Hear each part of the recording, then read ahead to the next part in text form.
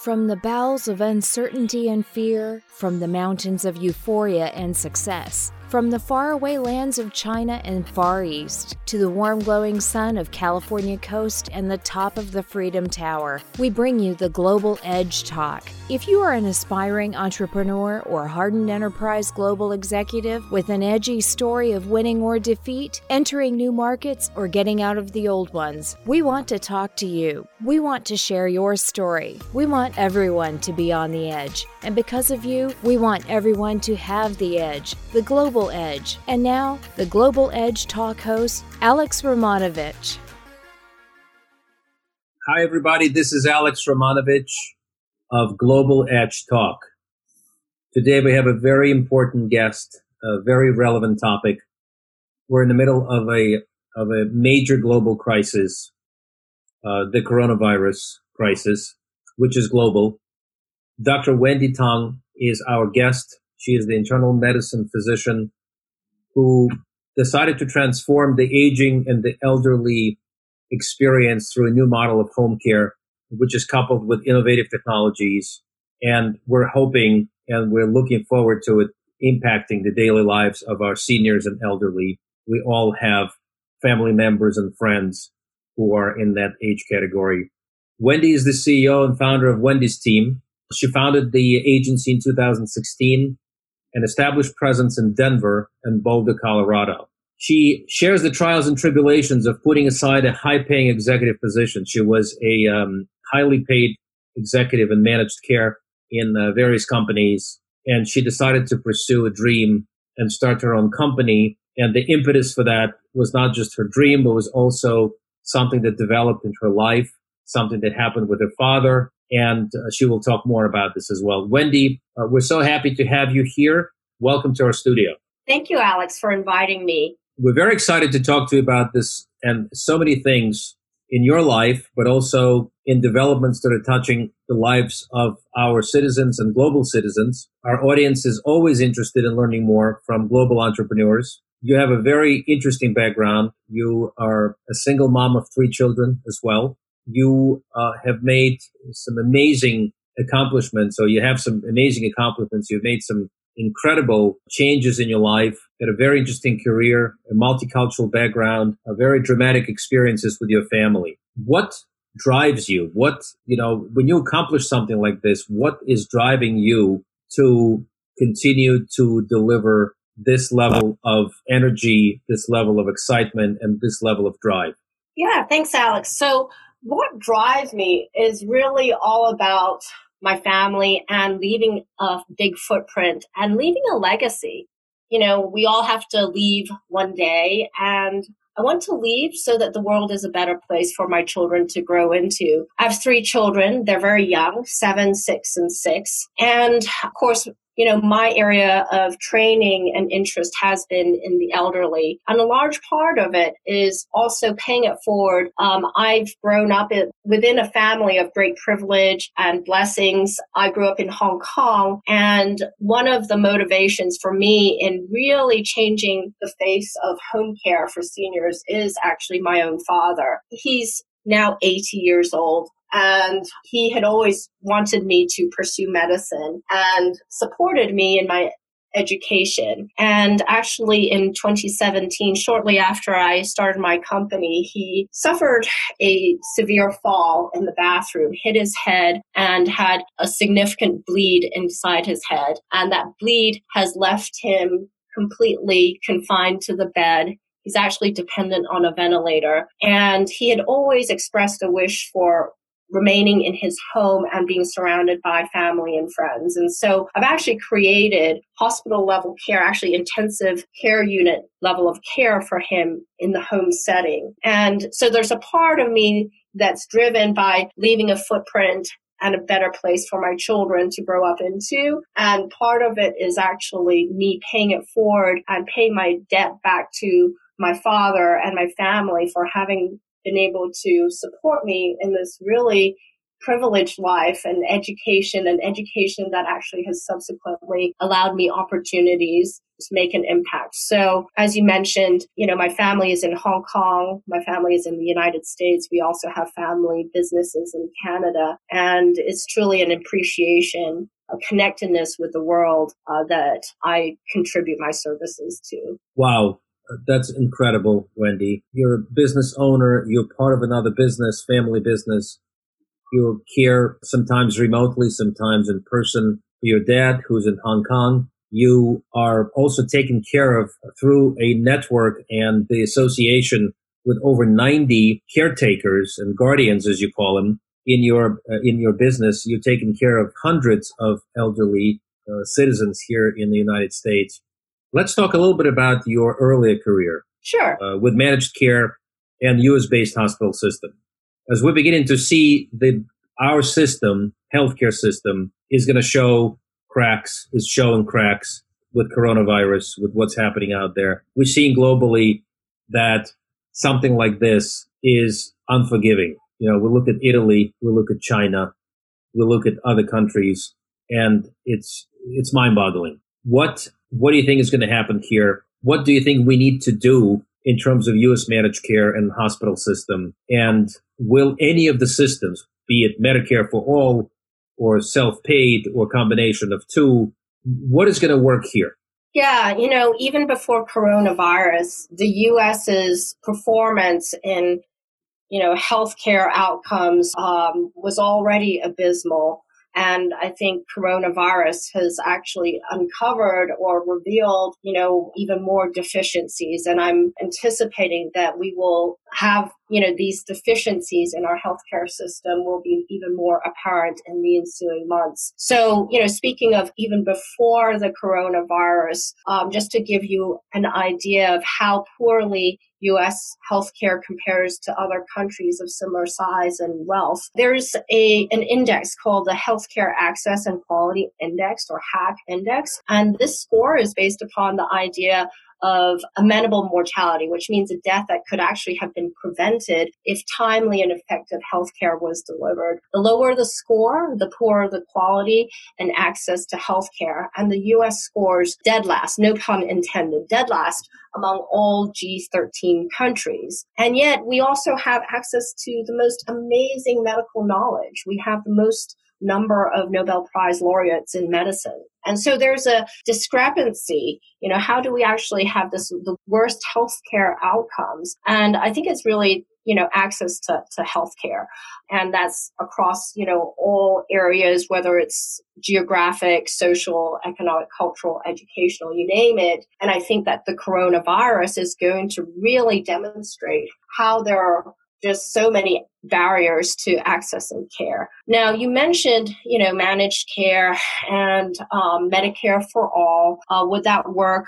Would a hybrid work? At the end of the day, if you have something like Medicare for all. And I'm drawing from my own experience because I was actually a physician executive at one of the largest insurance companies in the U.S. And I was part of the leadership team that rolled out the Medicaid expansion back in 2014. And yes, we increased coverage significantly for my area that I covered, from 230,000 members to 430,000 members, and from 5 to 18 counties. And, it did improve access. And at the same time, we also were aware that giving somebody an insurance card, you still have to build up the infrastructure to support, the actual delivery of services and overcome other barriers to the care. I think that, yes, our healthcare system is really broken.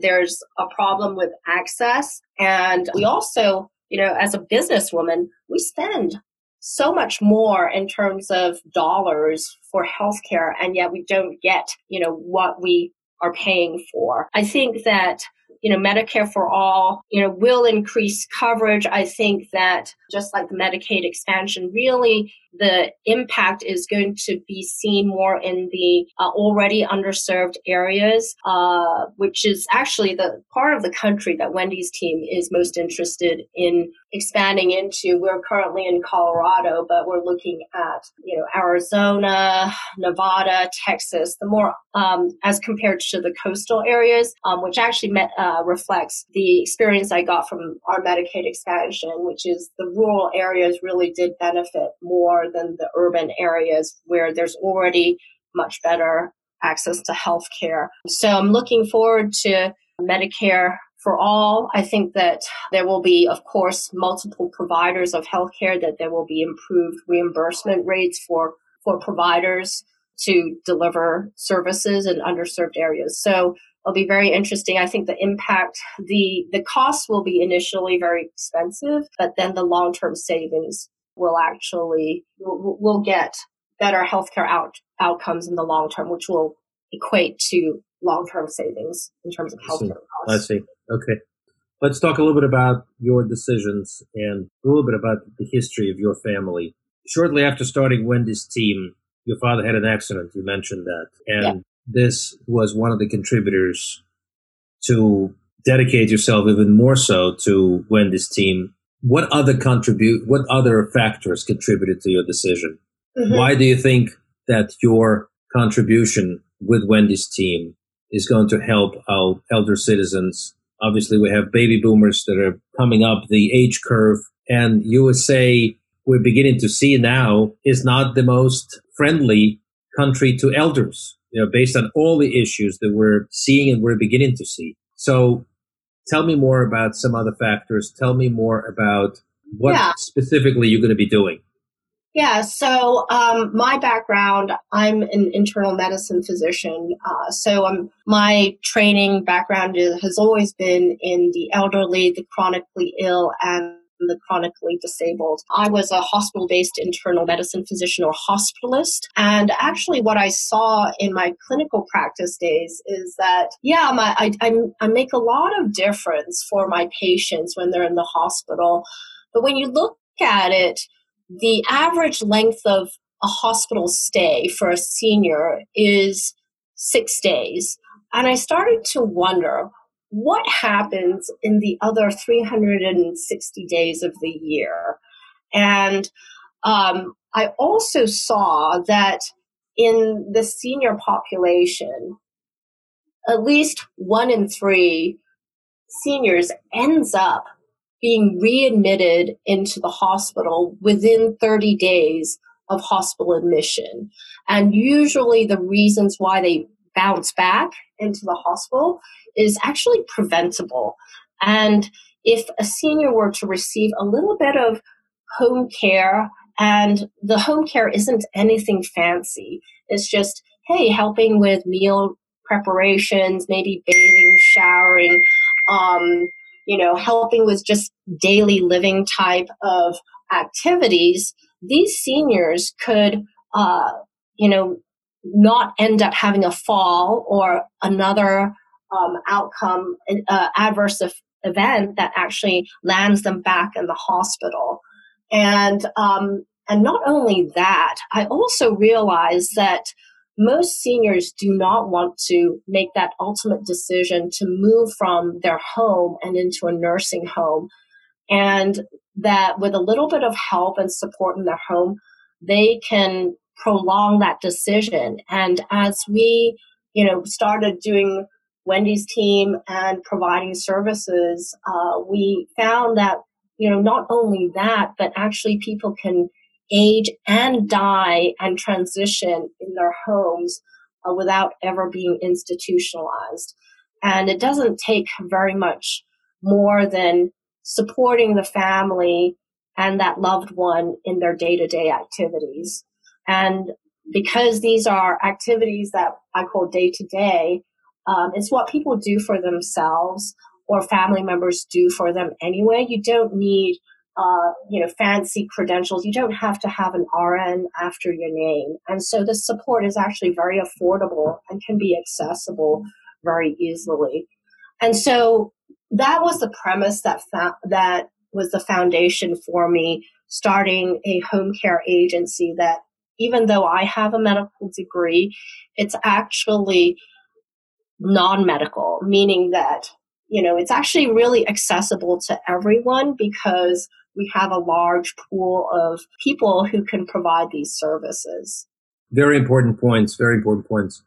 And another very interesting development here is that our system, as I mentioned before, is beginning to show cracks with coronavirus. But I think the cracks were there even prior to that when we started in the process of getting our Democratic candidates ready to vote, or to, not to vote, excuse me, but on the path to developing the path of candidacy for the presidency. And there were a number of interesting debates that we all participated in terms of listening and caring and participating in many cases. What are the challenges that you have experienced in transitioning from being an executive in managed care and being executive in part of a system, part of a healthcare system, and now you wanted to start the business in the same industry, in the same segment, if you will?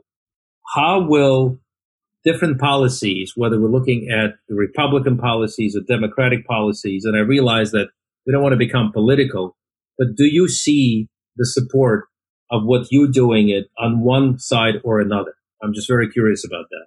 Yeah, actually, the policy that I'm most concerned with is actually not necessarily a healthcare policy, but it's actually, with regards the work status of independent contractors. So Wendy's team is able to provide services that are so affordable. We are the lowest priced home care agency in Denver, and we have a large pool of people who are caregivers, and we can only actually pursue that business model if we use independent contractors. And there's actually a lot of concerns about policies governing independent contractors. A lot of you have probably heard about this in California with Uber and Lyft and the restrictions on independent contractors should they actually be employees. I'll tell you that, for the kind of home care services that we deliver, which is, termed unskilled or really kind of entry level, if we were to actually have to provide employee benefits and employee salaries, the model would fall apart, that we would actually end up having to pass those employee benefit costs to customers, and we wouldn't be able to provide our services at the rates we have, and our clientele are on a fixed income. And so this would be very devastating. This would be the most devastating piece of policy if, it was enforced that our caregivers had to be employees. Although we have taken, we anticipate that, our company will evolve and there will be a pool of caregivers who are employees, but we are going to be still dependent on independent contractors and that business model that has independent contractors. As to healthcare policies, in terms of a single payer, really Wendy's team at this point is all private pay.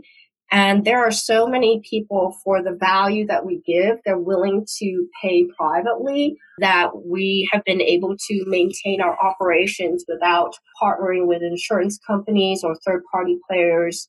In fact, we've avoided being a Medicare or Medicaid provider because of all the compliance measures that are required and what that would entail in terms of costs and just more, human resources dedicated to credentialing, compliance. That just we don't need to work with insurance at this point because we have sufficient demand and people are willing to pay for these services. Interesting. So we're in the middle of a coronavirus, global pandemic raging across the globe, impacting so many lives in so many states in the United States as well.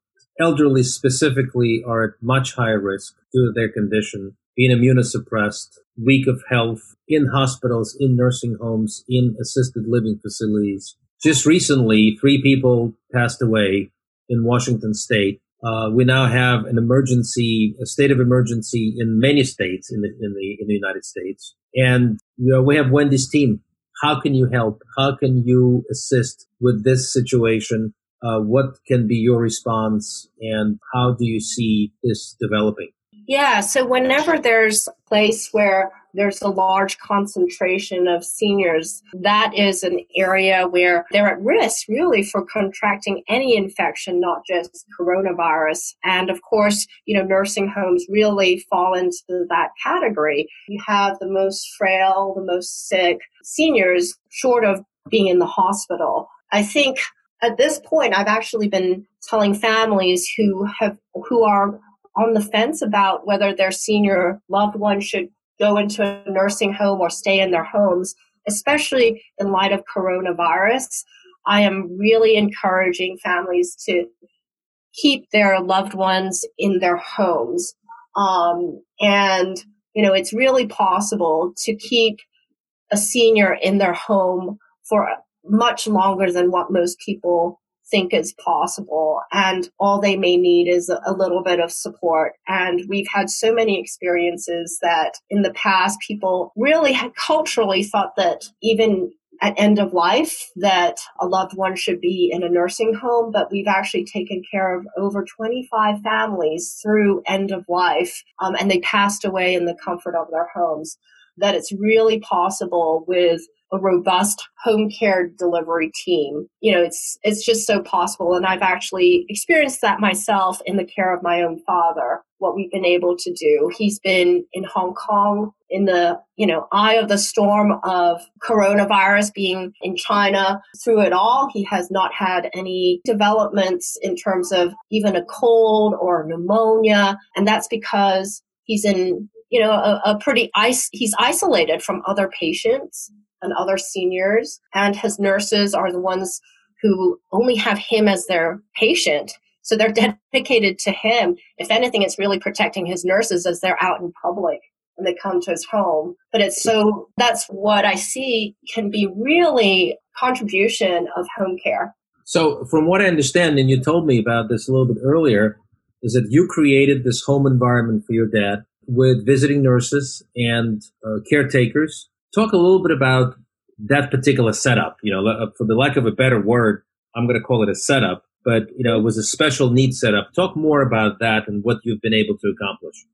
My father, this was in 2017. He was in the intensive care unit at the hospital in Hong Kong, and his apartment, I basically reconfigured his apartment. He is actually in the living room of his apartment, and there's a hospital bed. There are 2 ventilator machines. One is a backup. He's on the ventilator. He's dependent on the breathing machine 24 hours. He has actually a feeding tube and a catheter for his bladder. His nursing staff are there in 12-hour shifts, 2 12-hour shifts. We also have a live-in helper who is not a nurse, but assists the nurses in the physical lifting and the, more physical things, and to keep the house clean. And he doesn't need to go to the hospital because his physician actually does home visits once a month to change his breathing tube, to do any checks. He doesn't need to go to the hospital for any blood work.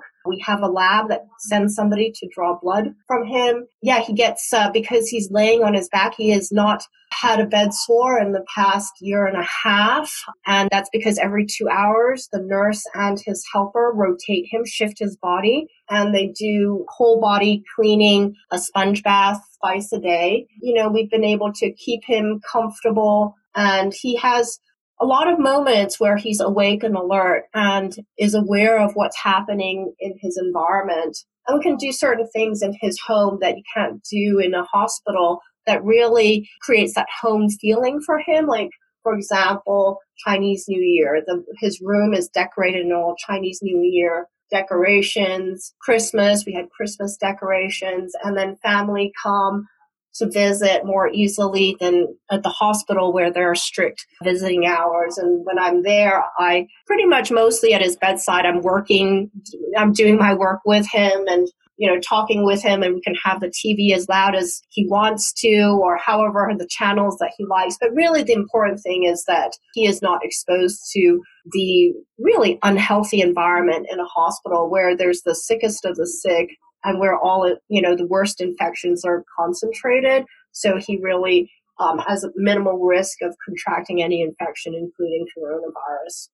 Very but interesting. It does take a team. It does take a team to do this. Yeah. Do you think this is possible to recreate or to create something like this here in the United States with what we have in terms of reimbursements, or is it only affordable to some that have some level of resources and so forth? As I mentioned, I come from a family that has financial resources. And so in Hong Kong, also labor is a lot less expensive than in the United States. We have domestic helpers who are from Indonesia and the Philippines who help us.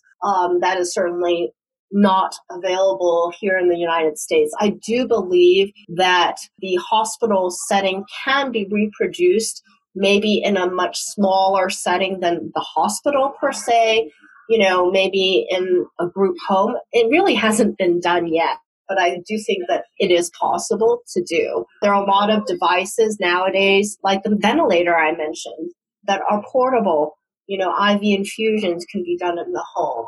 And it might be, really looking at, how currently hospitals are huge facilities with lots of patients where, hey, there are smaller settings where even pretty intensive healthcare can be delivered. I was just going to say that with the experience that we're living through with nursing homes and assisted living facilities, the controversies with nursing homes, the challenges that, they serve a very important purpose. At the same time, there's a certain amount of risk that's involved. With the hospitals, which may be completely overrun by patients during the coronavirus crisis, at the peak of their capacity and above capacity, I think there will be a lot of interest to look into home-based facilities, independent living type of environment, and so forth. This information is extremely important. We will be posting some pictures and some information and links to what Wendy and her family were able to accomplish. And certainly we'll be posting a lot of information tied to Wendy's team, links and supporting information as well. A couple of other questions, Wendy. I'm amazed by you. You're an entrepreneur, you're a former executive in the managed care segment, you're a physician, you have other business interests, specifically in the United States and Canada. In Canada, you have hotel, travel agency, and tour bus operation. Clearly, to those who are in a small, medium-sized business segment, this virus is going to be very impactful. It has hit a number of industries and will hit a number of industries very, very hard. How have you been able to repurpose some of your businesses? What are you doing to mitigate the risk of what has happened, what is about to happen? How do you survive? How do businesses survive in this environment? Can you share that? Yeah, certainly. I'll pull from our tourism and hospitality services, my family's businesses, because I actually think that the home care business is actually going to increase due to the coronavirus. But certainly tourism and hospitality services were among the earliest and most significantly impacted in these first few months. Our travel agency suffered an 80% immediate drop in sales because primarily we were providing package tours to tourists from China, Korea, and Japan. And actually, this morning I looked at our year-on-year weekly sales for our bus company, and we dropped 30%. We've only been able to sustain these two operations. The hotel and the bus operations have travelers from other countries, as well as actually local travelers. And the bus company is now kind of pivoting on that and really looking towards drumming up local clientele with things like, spring break student shuttles pass. But even then, we've really had to tighten our belts across the board. We've had to make HR decisions in terms of cutting hours for our drivers, our managers. We're, looking at cutting some of our routes. We're watching our competitors to at the least match, what their prices are. We're anticipating they'll be dropping their prices, and, we don't know how much of an impact price war would even have. We don't think, we don't want to enter into an aggressive price war because at the end of the day, there's actually a low clientele for everybody. And we might end up killing each other with a price war. We're also aggressively pursuing a lot of RFPs, requests for proposals, bids, basically, in the past that we might have found unattractive, but we're really like casting our net out wide. The other thing is that we're looking at commissions and contracts where we're paying third parties for maybe an endorsement or some sort of exclusivity and renegotiating those because it is also in their best interest that we survive. And we're also looking at other revenue streams, other ancillary products that we might sell, accompany our existing services, be it, a flexible ticket feature where, hey, buy your ticket now, but you can cancel at any time with a full refund, things like that. So we're being really, really creative. Fortunately, in all of our businesses, we have that agility because we are the majority or sole owner. I think it's going to be hard for large companies where they may not have that agility to flex as quickly and as responsively. But at the same time, I think it's not just the healthcare businesses that are going to be impacted. It's going to be all businesses and everyone at all walks of life who are going to be impacted. And it's really, this might actually herald a renaissance because, as we're confronted with the challenges of responding to coronavirus, everybody's going to be more agile, be more innovative, more creative in order to survive. So this might actually herald a lot of creativity and innovation in terms of businesses. Great tips. We'll also summarize those and post them on the landing page. Wendy, let's talk a little bit about your personal life. You're a single mom of 3 kids, until recently very busy executive at managed care, one of the giants in managed care. And now you're entrepreneur of a very busy and fast-growing business. How do you manage? How do you reconcile all of that, your personal busy life with the crazy business endeavors, saving businesses, rethinking strategies, growing businesses, and so forth? And what do you say to all the single moms who are dreaming of doing the same thing or thinking of surviving?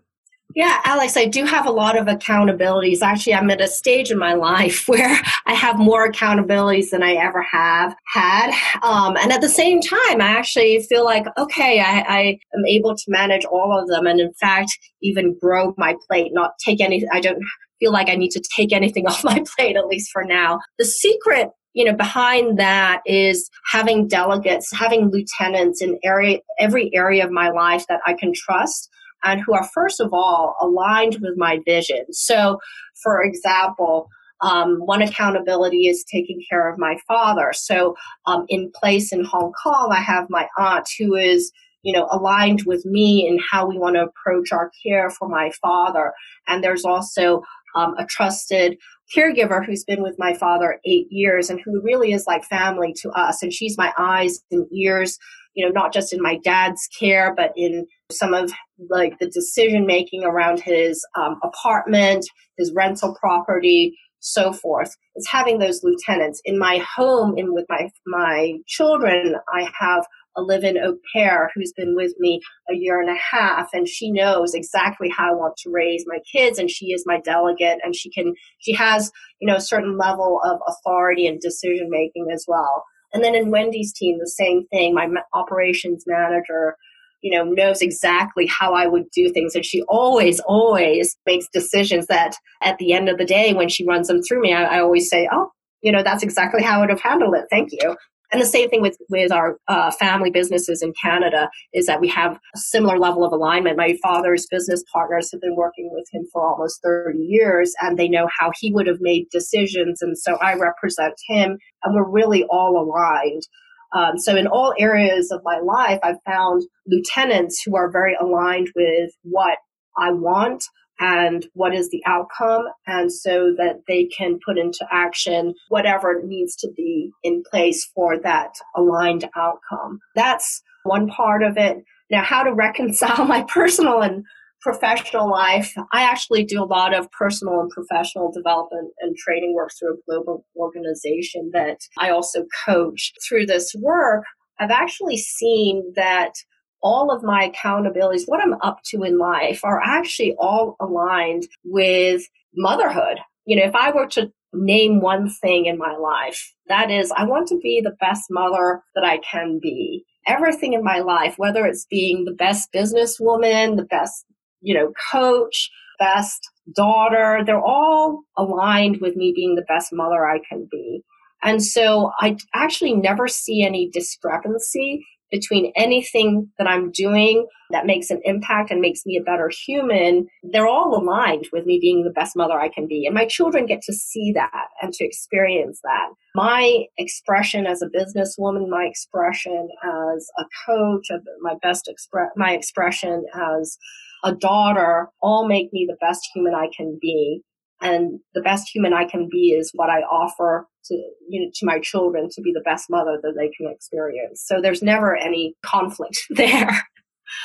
Wow, it certainly is a very delicate balance, and I'm glad that your priority is still being a great mom, and that is so important. Yeah, and then you asked me about what I might offer single moms, and I'd offer that whatever you may have against in the space that could be negative towards your former spouse or the other parent, to put that aside, really, because it's quite a burden to carry blame or anger, resentment, sadness, and instead just put it all aside and create newly.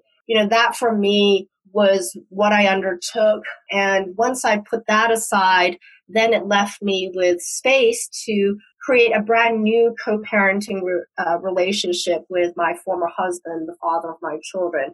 And also gave me space to create new businesses, to create new friendships, new relationships, maybe even reinforce some old friendships that had kind of fallen into the wayside. And so that's my biggest recommendation for divorced husbands or divorced wives, single moms, however it is. And I actually wish my former husband every happiness and success, because if he is happy and successful, that's the household that he creates for my children to be in. And to really look at it that way and embrace it that way. I really don't have any animosity or resentment against my former husband. First of all, it's amazing. It's refreshing to hear this. A lot of women struggle with something like this, with those types of issues. Not just women, men as well, spouses or former spouses. So to hear from you, somebody who's extremely busy, somebody who has a very full life, a lot of responsibilities and accountabilities, to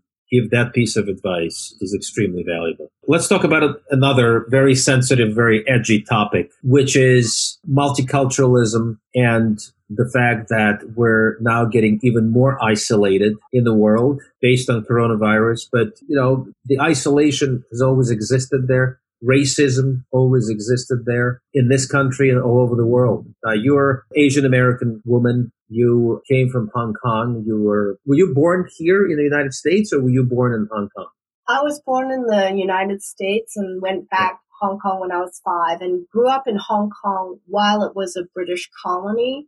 Okay. And while Hong Kong was preparing for the transition back to China, which occurred in 1997. Right. So my generation actually experienced a lot of, what will happen with communist China taking over Hong Kong. A lot of my parents' generation, it was still in living memory, the impact of the Cultural Revolution, and there was a lot of fear there. So my generation looked towards emigrating to countries that were not under a communist government. Right. But with the rise of racism and isolation and very fast changing attitudes, what do you think is going to happen in America? What do you think is going to happen to our Lady Liberty values? And what will happen to America that we either imagined or knew or experienced with so many multicultural and immigrant families that came here a long time ago and instilled those values in their children? What do you think is going to happen next?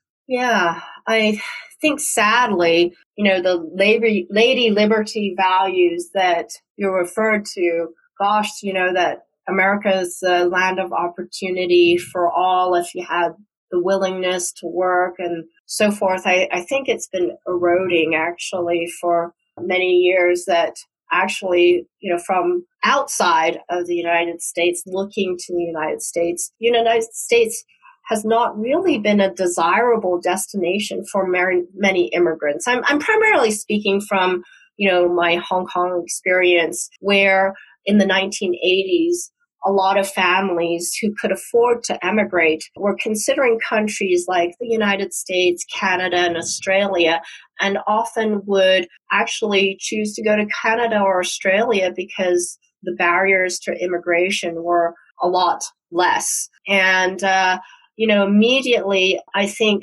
that there's been a lot more rhetoric about racism, protectionist rhetoric since President Trump took office. And there are a lot of people all over the world who may have considered emigrating to the U.S. who no longer see immigration to the U.S. as desirable and have opted to go to other countries. And what that means is that we really have an attrition of skills and professionals and talent. Go to any large company in Silicon Valley, and you can see how diverse and multicultural the workforce is. And I think we've actually already started suffering from that we will lose our cutting edge in terms of innovation, in terms of the unique energy and robustness that a lot of immigrants bring with them, because they are ready for a new start and they embrace that new start. Not saying that that's unique to immigrants, but really there is a certain level of energy, interest, innovation, new ideas, and so forth that immigrants bring with them. And we're going to suffer from that. Very sad. If anybody is going to make prediction of what's going to happen 2-3 years from now, if anybody is going to be qualified, it's probably going to be you, Wendy. What do you think is going to happen? First of all, what do you think is going to happen with you and Wendy's team, which is a wonderful organization, very relevant, very helpful, very valuable? And what do you think is going to happen this entire situation with the pandemic, the landscape in the United States for healthcare and elder care, medications, innovations, technologies? The United States is not going to be the only one worrying about this issue. I mean, Japan has some issues that it needs to worry about, Europe as well, South America, all over the world. What do you think is going to happen? Give us your best prediction. Sure. Yeah, as you pointed out, aging is a universal problem. And in the U.S., we've talked about the baby boomers, but this phenomenon occurs worldwide. So in terms of Wendy's team, in the first 3 years of the company, we really dedicated ourselves to learning what the environment is about aging. And what we've noticed is that there are a lot of people who are aging themselves, what we call the young elderly, in the age group of 50s, 60s, maybe even early 70s. Nowadays, we're redefining what elderly actually means. And then there's the elderly, that are more in the 80s and 90s. What we're coming across is that there are people living into their 90s, and they have children who are in their 70s. People are aging themselves and taking care of aging parents. It's really unique to our generation, because people really didn't live this long before or live as well for this long before. And so Wendy's team has really gotten to understand this population. And in the next 2 or 3 years, with that understanding of this population, we're actually going to explore how home care can be revolutionized. And what I mean is that, home care, as we also realize that, the younger workforce in proportion to the size of the aging population is going to be less.